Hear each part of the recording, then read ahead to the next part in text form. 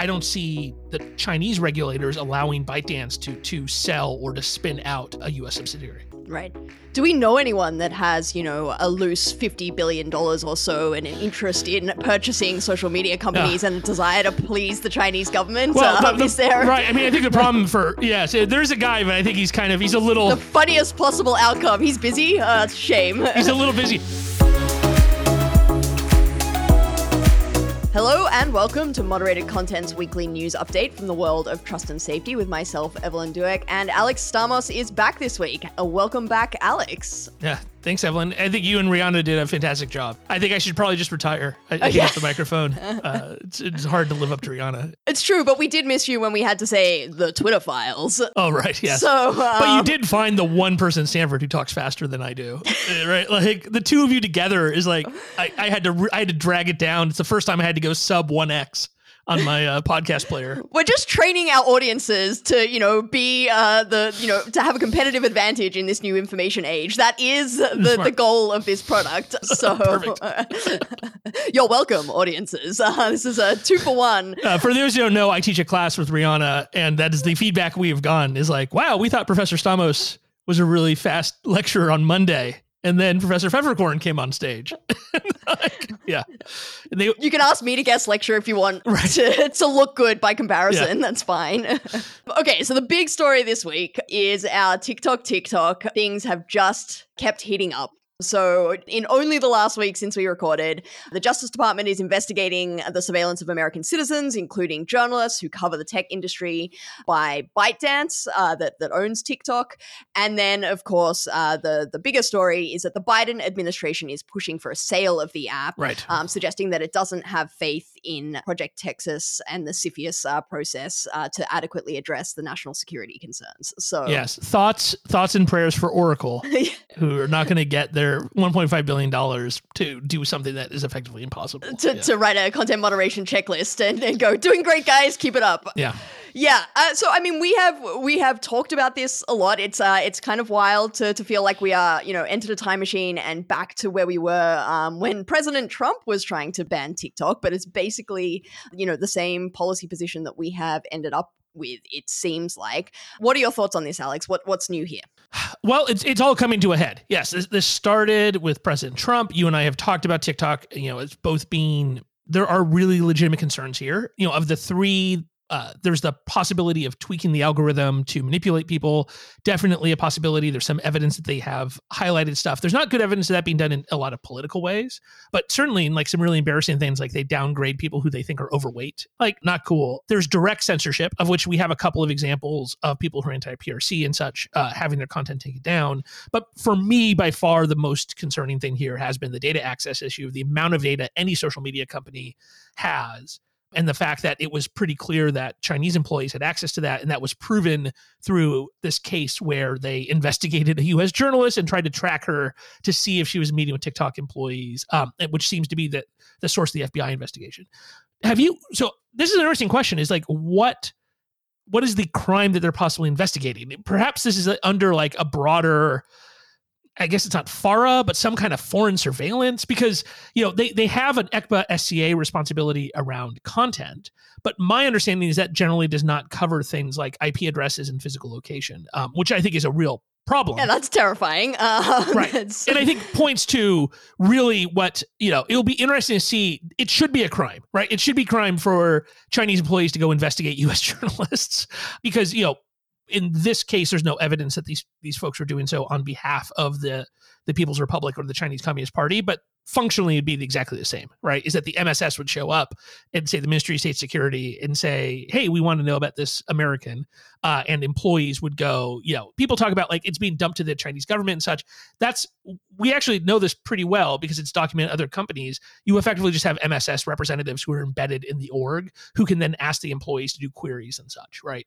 And so the fact that we don't have a law that directly speaks to that, I think, is one of the things that this demonstrates, right? So it'll be interesting to see if DOJ can kind of like invent something. And, I know federal prosecutors are famously inventive about using incredibly broad laws and applying them to new things, but there's certainly, I do not know of anything that directly applies here. Do you? No, I haven't read what the crime is. No. Yeah, and I don't think they announced. Look, because there's no indictment, there's no affidavit or complaint, and so I think it's all coming to a head. The Biden administration has given up on Project Texas. TikTok has been on this tour, and they've done a bunch of talks in front of semi-public audiences of speakers and such. So some of our people went to an event they held and were impressed by the quality of the slides. But in our discussion afterwards, nothing changed in our opinion on, is this actually a practical way to try to prevent this kind of surveillance? And so I think what Biden is pushing for is the only reasonable outcome that allows TikTok to exist and for U.S. citizens to use it, while also ameliorating the concerns, not just of the U.S., but internationally. Because we got to remember, TikTok is the product for everybody except inside the PRC. So anything they do for America, they're probably doing for the entire world, right? Unless they do something really complicated. Now, I think this is a situation that could be financially beneficial to ByteDance, because there's no reason why you can't allow ByteDance to own 30, 40%, 49% of the final public company, as long as they have limited voting rights, and you could build that into their shares. So you could have ByteDance economically benefit from this spin out. And it's quite possible that a US listed TikTok public American company will have a much greater valuation than what ByteDance has traded in China for a variety of reasons, for the difficulties of trading stocks and such, and the fact that, Chinese currency is not fully convertible, stuff like that. But also because they'll maybe be able to get back into India, right? And so, I think like financially, this would make a lot of sense for ByteDance, but it makes no sense for the PRC, right? And I think that's where this is going to hit the wall. Is I don't see the Chinese regulators allowing ByteDance to sell or to spin out a U.S. subsidiary. Right. Do we know anyone that has, a loose $50 billion or so and an interest in purchasing social media companies and a desire to please the Chinese government? Well, is there? Right. I mean, I think the problem so there's a guy, but I think he's a little... The funniest possible outcome. He's busy. Shame. He's a little busy. Well, he's already talking about like buying Silicon Valley Bank, which is, of all the people to reestablish trust in the banking system, that one, everybody just let that one fall on the floor. But I think TikTok's worth way more than Twitter, right?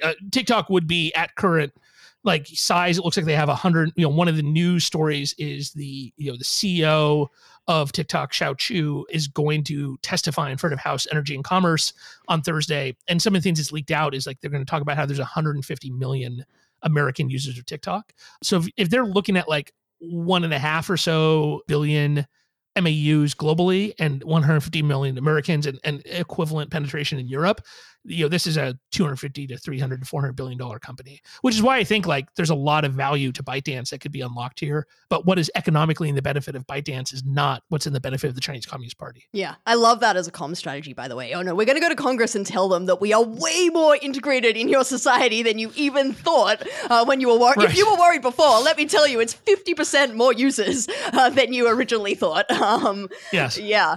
So what's the end game here? Because I don't understand how this plays out after this. I mean, first of all, again, I would lose my job as a First Amendment professor if I didn't say First Amendment, First Amendment, First Amendment. I mean, I just don't see how a ban here withstands scrutiny in terms of, the complete overbreadth and disproportionality of banning an entire communications platform used fruitfully, educationally, and just for fun for, apparently 150 million Americans. But even sort of setting that aside, which we can't, this is not going to be the last China-based app. This is not, we are in an information world now where this is an integrated information environment. What's the end game here? Are we just going to sort of pick them off one by one? Yeah, I mean, it's a great question because so have you looked at the bill that's being proposed to give Biden the ability to ban TikTok? Yeah, we talked about the Restrict Act briefly last week. And as structured, do you think it would have First Amendment problems? Yes.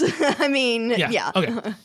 Right. So I think one of the missed opportunities here was what is the real problem here? Right. And from my perspective, the real problem is the movement of American PII into systems where that data can be accessed by America's adversaries, right? And so we had an opportunity to perhaps frame this in that direction. Instead of framing it as ban TikTok, frame it as controlling American PII and controlling what countries have access to it.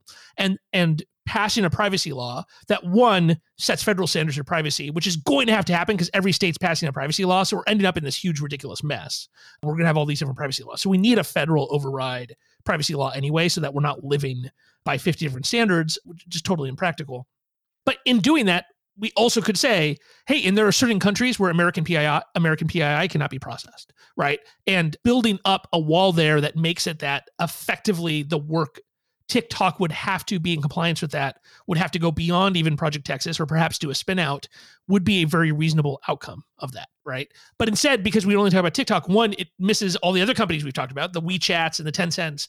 Alibaba has a cloud product that is used by a bunch of American companies. So like, I don't know of any laws that restrict what kind of data American companies can move into Alibaba's cloud service, infrastructure as a service provider. So like the fact that we're missing out on all these other things is really a missed opportunity. And like you said, like, let's say they quote unquote ban it. Like, let's say they rewrite the Restrict Act that is effectively an interstate commerce, thing and doesn't talk about speech or anything. TikTok ends up moving all of their operations to Singapore. What happens next, right? Like, so you have Americans downloading the app that are talking to web services that exist outside of the United States, and that it's the exact same output.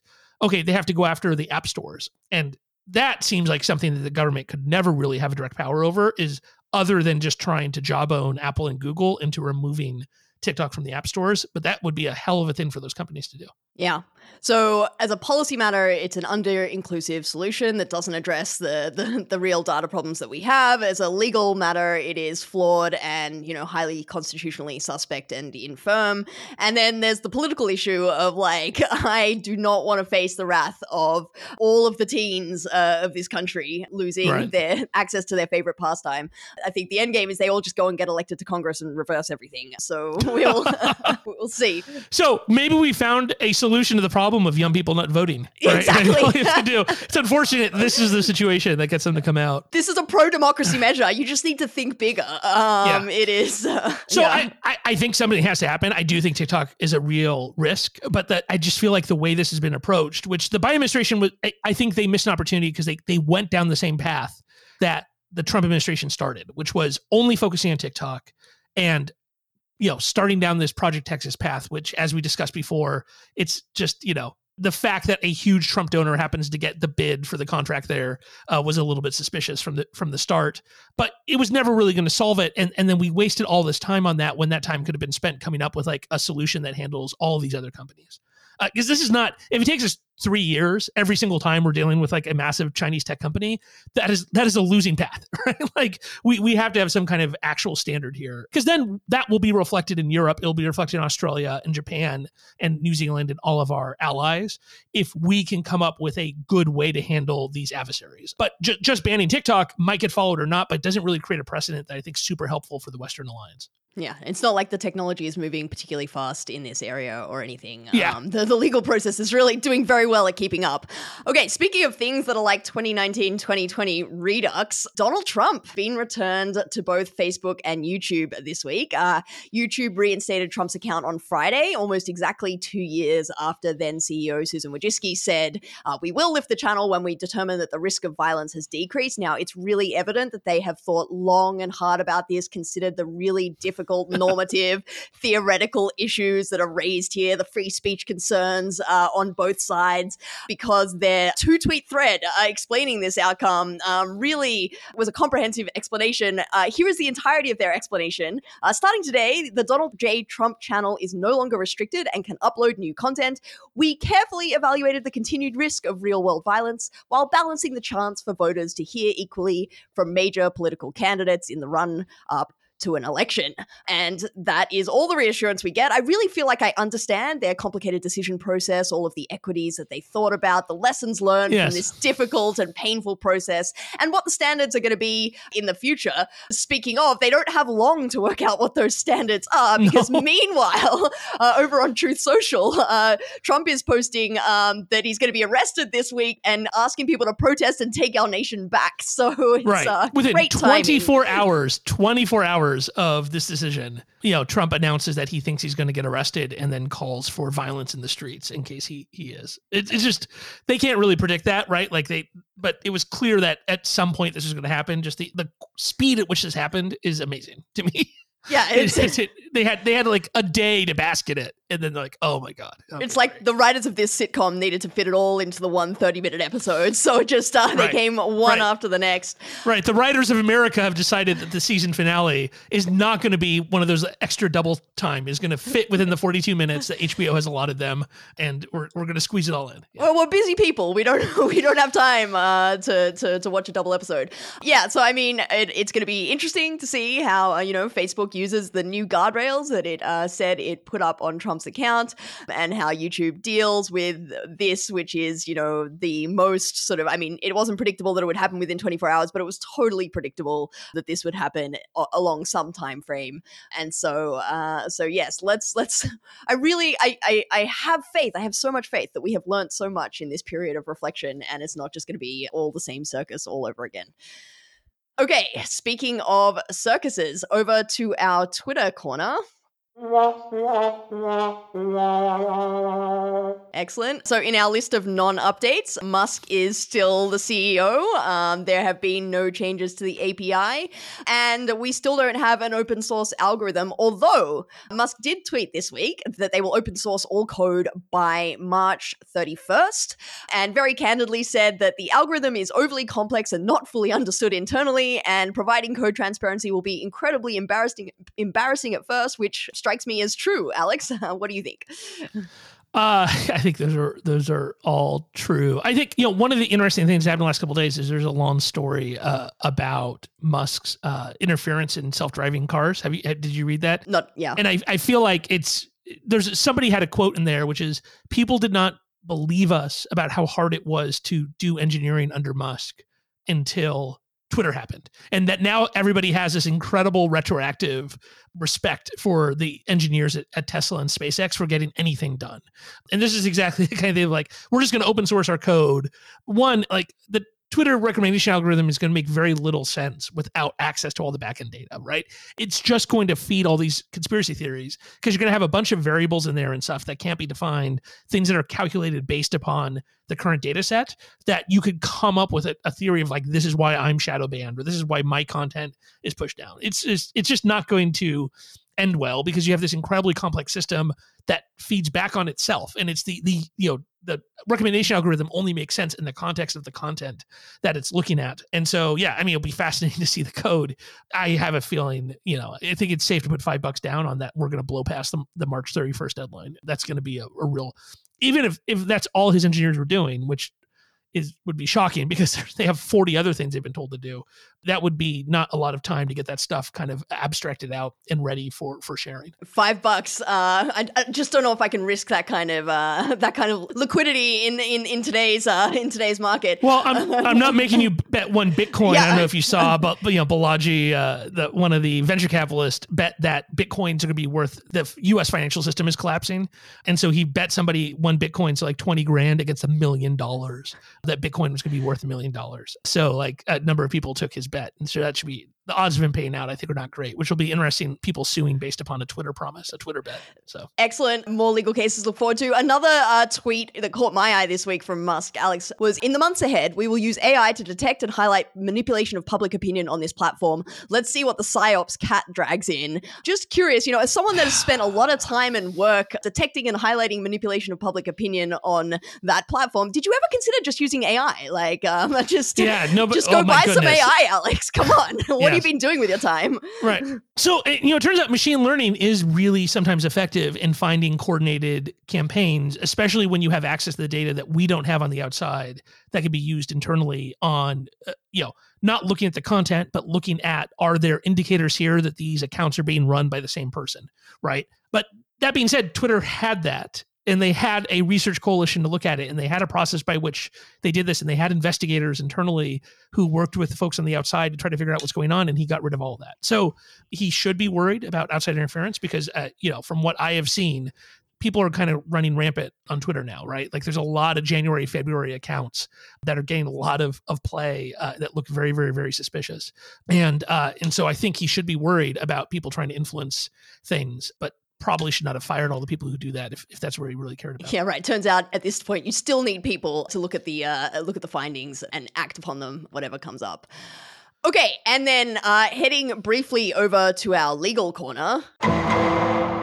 Two quick updates. So the first is that, as expected, so there's the challenge to the New York hateful conduct law that we have been tracking, which requires social media platforms to post how they're going to deal with hateful conduct. And we had a podcast interview with Eugene Volokh, one of the plaintiffs in that case, challenging the law. The New York Attorney General is appealing the decision that preliminarily enjoined that law when Eugene won on first instance. So that's not surprising, and so it's headed to the Second Circuit. And that'll be interesting to watch. It is, in a sense, like a blue state version of the Texas and Florida laws that we've seen, where they're just requiring platforms to post a policy and say what they're doing and offer users an opportunity to appeal. So, it'd be interesting to see how that plays into this net choice milieu as it heads up. And then the second update is a ruling from the Ninth Circuit in a case called O'Handley, finding that there was no First Amendment violation when Twitter restricted posts based on the California Secretary of State and its Office of Elections Cybersecurity, flagging those posts through Twitter's partner support portal. So Twitter has its civic election integrity policy that it was enforcing in the run-up to the election, and recognizing both that the volume of content on its platform is extremely high and it's going to miss things, and also that local outside actors have knowledge of what's going on. It granted access to this portal to election officials in at least 38 states, and that included California's Secretary of State. None of this was secret. It was all quite public in the run-up to the election that there were these, this was how Twitter was enforcing its policy. And the court said, dismissed a jawboning action by O'Handley, who had his tweet taken down on the basis of being flagged by California, saying that, there was no pressure. This was no illegitimate jawboning. This was not coercion. The office was just flagging it to Twitter and saying, hey, could you take a look at this? And then Twitter could do with it whatever it wanted based on its own internal rules. Not a surprising decision. I will say, the decision also didn't really dig into the legitimately extremely difficult issues here around what is appropriate jawboning, what is appropriate pressure. This was just not the case to do that, perhaps, because there was just no signs of the kinds of pressure that we have seen in other cases. But, this is, I think, going to be the first of many, many kinds of this case. Jawboning is the big issue du jour, I think, in the next few years around content moderation. And so we should do a full episode on it at some point. Yeah, absolutely. I think, like you said, this is going to be a big question of, it'll be interesting to see, like, let's say governments did it publicly, right? Let's say Texas, instead of saying you have to take down this stuff that we don't like, just made a list of this is stuff we don't like on Twitter. And then lots of citizens use that to, ask Twitter, take this down, to send emails and tweets and stuff. As how public it is there any like threat behind it, and what kind of coercion really varies in different situations. Certainly internationally, the amount of coercion is extreme, right? But like you said, in this case, it seems like they had very little power and just had the ability to report. I do think it's going to be a fascinating question of what's the line that we should draw here. And it's going to have to be drawn kind of across the entire US in one way. I mean, it does really feel like the next SCOTUS thing, but it also has this kind of weird historical parallel, which is this feels like, those days in like the papers of, famously JFK and Ben Bradley of the Washington Post being friends, and like being able to call up your friend to get stuff done, which I think now we look much more negatively on, right? So it's like the overall kind of milieu of what is considered journalistic ethics and what kind of interaction can happen between the gatekeepers and the subjects they're covering is much more regulated now. And I think, how much we want to apply that to platforms is going to be a super open question.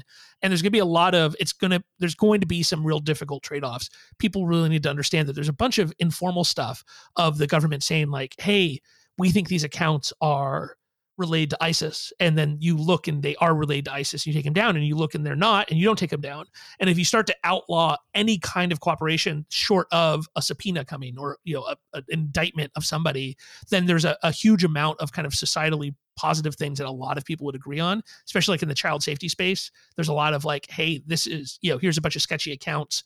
we're going to come get them later, but you might want to take care of it now. A lot of that stuff happens on a regular basis. And if you outlaw any discussion at all between platforms and government, then that kind of stuff's going to go away. Right. Of course, on the other hand, you have like Turkish government saying, hey, these are terrorists. And it turns out that it's legitimate journalism. Or it's, one thing when it's child safety and it's another when the Indian government's sending police officers to your office. And clearly whatever we do here is not going to fix Turkey and Israel and India and all these other countries that have internet referral centers and who are like, it's well beyond, I mean, jawboning, I don't think captures India, right? Where you're like, we're threatening to arrest your executives is not jawboning. That's something else. We need another term. Yeah. I mean, although there are, threatening legal sanctions of certain kinds. I mean, that happens in this country too. And so this is a legitimately very difficult issue. And it's, and like you said, we're going to have to sort it out. I 100% agree that this is probably going to be heading to SCOTUS at some point.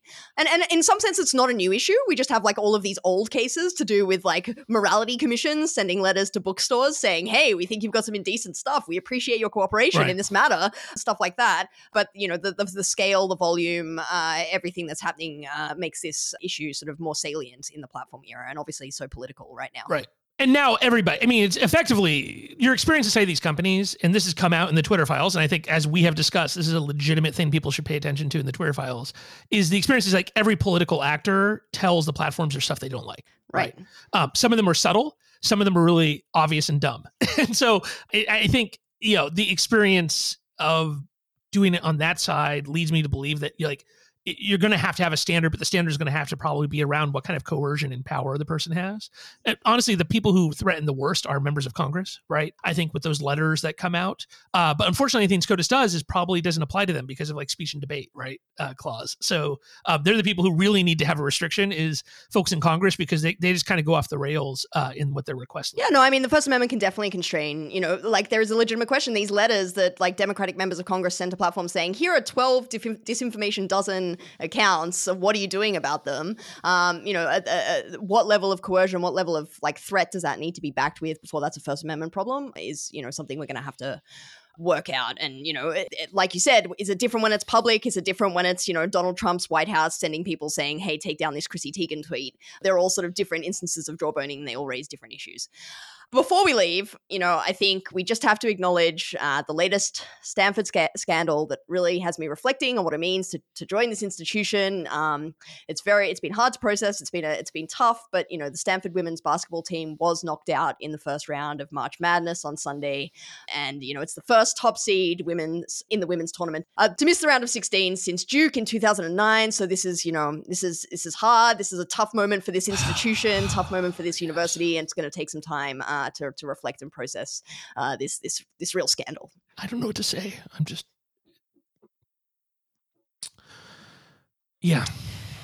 thoughts and prayers. Thanks, Alex. Appreciate it. I do want to give a shout out though to the Farley Dickinson Knights, a university I had never heard of, to be honest, defeating number 1 Purdue in the men's tournament, and to Princeton, who is still in the tournament, is making this unbelievable run. So at least while we mourn on the women's tournament, we can watch some pretty incredible Cinderella stories in the men's tournament. Swings and roundabouts. And with that reprised sports segment for the week, this has been your Moderated Content Weekly Update. The show is available at all the usual places, including Apple Podcasts and Spotify, and show notes are available at law.stanford.edu/moderated content.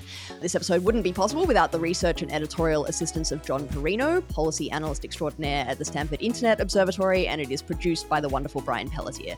Special thanks also to Justin Fu and Rob Huffman. See you next week.